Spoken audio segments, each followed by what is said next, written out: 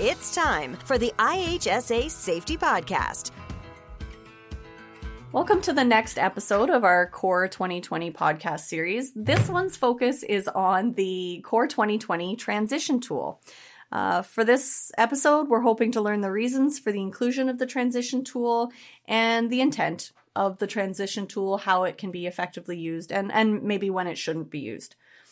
So I'd like to introduce my guest today, Peter Smith, and if you can just tell us briefly your role there, Peter. Yeah, Peter Smith, one of the lead auditors with the COR department at IHSA, and main part of my role right now is working with our associate auditor network and who are conducting our third-party external audits for us.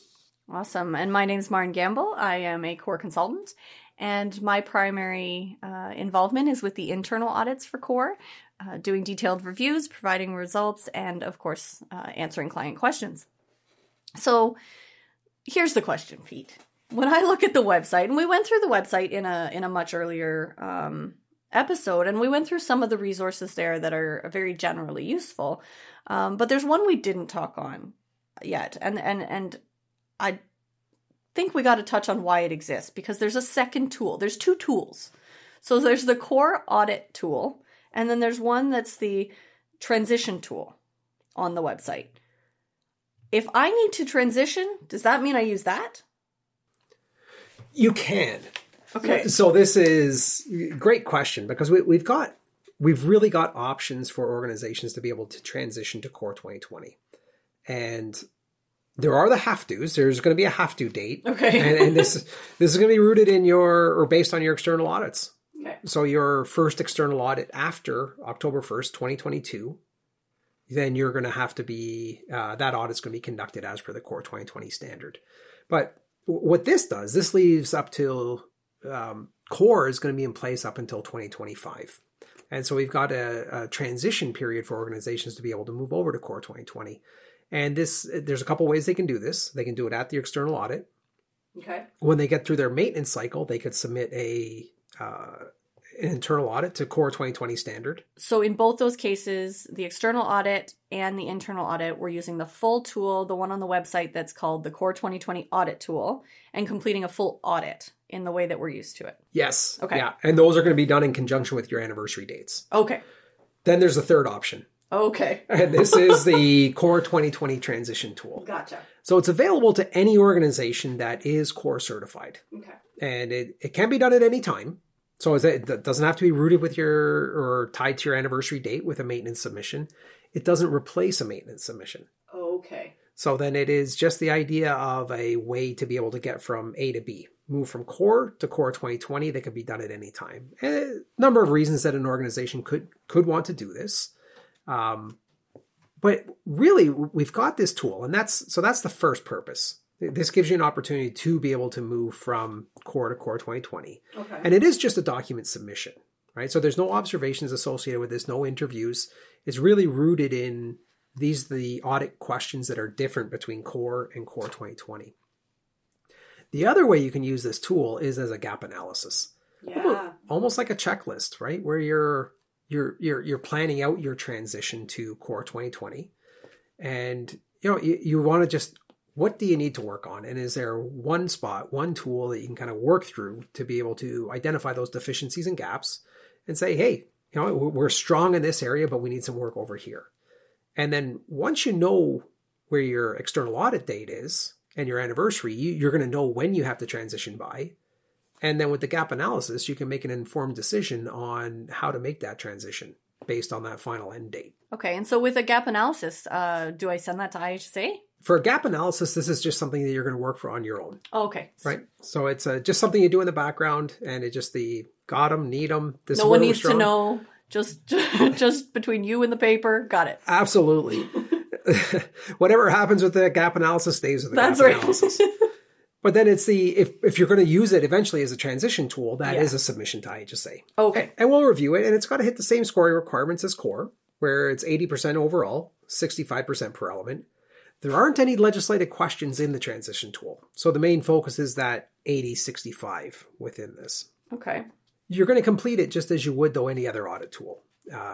There's the scoring is the same, where you're giving you're following the scoring requirements, either all or nothing or partial scores. You got to complete the auditor notes, and you're going to be providing enough evidence. So if I'm looking at the differences between COR and COR 2020, policies and procedures are for sure going to be in here.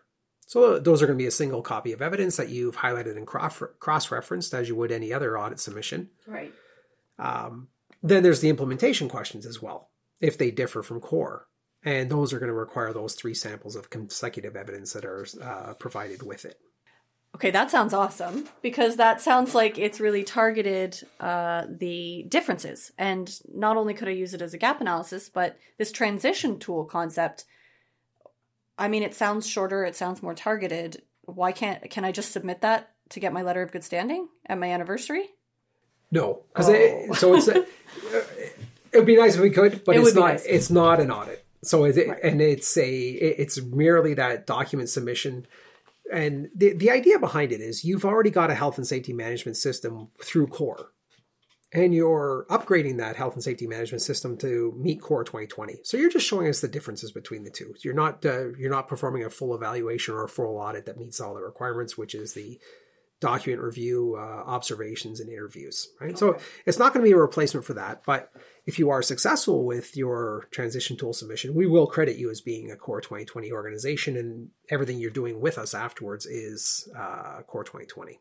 Okay, so in that sense, it would only be for firms who want to transition in between regular audits. So they're still meeting all the regular audit dates associated with their anniversary, performing full audits at those times, but this would be a transition submitted in between those. Yeah, yes, for sure. It's if you want to look at it that way, it's a low risk way to make that transition to COR 2020. Because if you wait till you get to your maintenance audit and submit a full internal audit to COR 2020, if there's any hiccups or gaps, you put your certificate at risk then. Right. Following our rules with going to pending 30 days after your anniversary date or 90 days after your anniversary date, having to start the COR process again. So by taking care of this off cycle, then it really creates that low risk way for you to make that transition. Fair enough. I tend to appreciate low risk, surprisingly enough. So I like that logic. When it comes to doing this sort of transition tool, using it as a gap analysis, per se. So as a gap analysis, this is where the organizations that are developing their plan to transition to COR 2020 can be utilized as that gap analysis. Okay. So this is where they've got... It's just identifying their strengths and weaknesses that they've already got in their management system, and they can come up with an objective plan to be able to make that transition. It can be a lot of work to make that transition to COR 2020. We want to make sure organizations have enough time, and that's why we've got this transition period up until 2025. So there's a lot of options to be able to make that transition. So as I mentioned earlier, any external audit after October 1st, 2022 is going to be done to the COR 2020 standard. So if you take a look at that, you've got your end date. This is your have-to date when you have to be ready for COR 2020. Right. Important to remember. Key. Absolutely. Right. And if anyone has trouble figuring that out for their organization, is a little uncertain, please reach out to us. We will happily let you know what the timeline is. For sure. And that's, I get quite a few calls about that right now. Yeah. A couple times a week where there's organizations and they're really just working through the planning on what's the best plan for them. Because it is different per organization and based on timing where they should put their focus. Because if you submit a transition tool and you are successful moving to COR 2020, you're then also committing to COR 2020 moving forward. So at that point, you have transitioned and you are at COR 2020 audit standard in the future. Yes. Yeah. Great point, Martin. Because it does become that you've crossed the line at that point. Right. And you cross that line and there's no coming back. There's no coming back.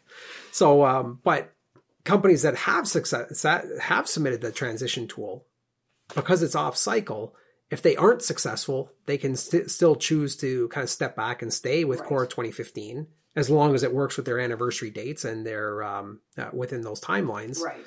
Prior to having to make that transition. So it's a good opportunity to kind of test the waters in those cases. Yeah, I like that. So, I mean, I think that's a pretty good overview of the transition tool at this point. I appreciate you clarifying the distinction. And I really think for me, one of the key things is this is not an audit, right? It is a tool. It is not an audit. And so understanding that distinction, I think, is really important for anyone, just accessing a list of resources on the website. They may look similar, but in fact, they're quite different in application. For sure. Yeah, no, great point. So at this time, I think I'd just like to say thank you and ask you if you have any additional, summary words that you'd like to provide to us.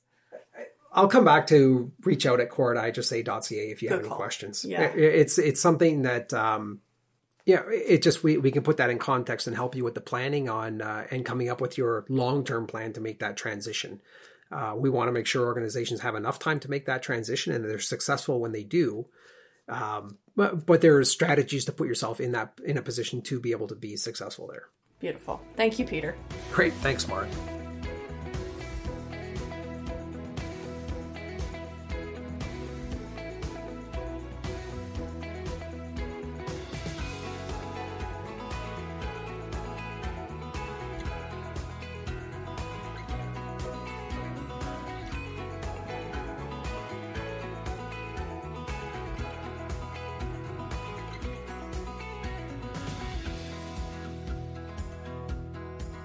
The IHSA Safety Podcast. For more episodes, tips, and all things safety, go to ihsasafetypodcast.ca. Thanks for listening.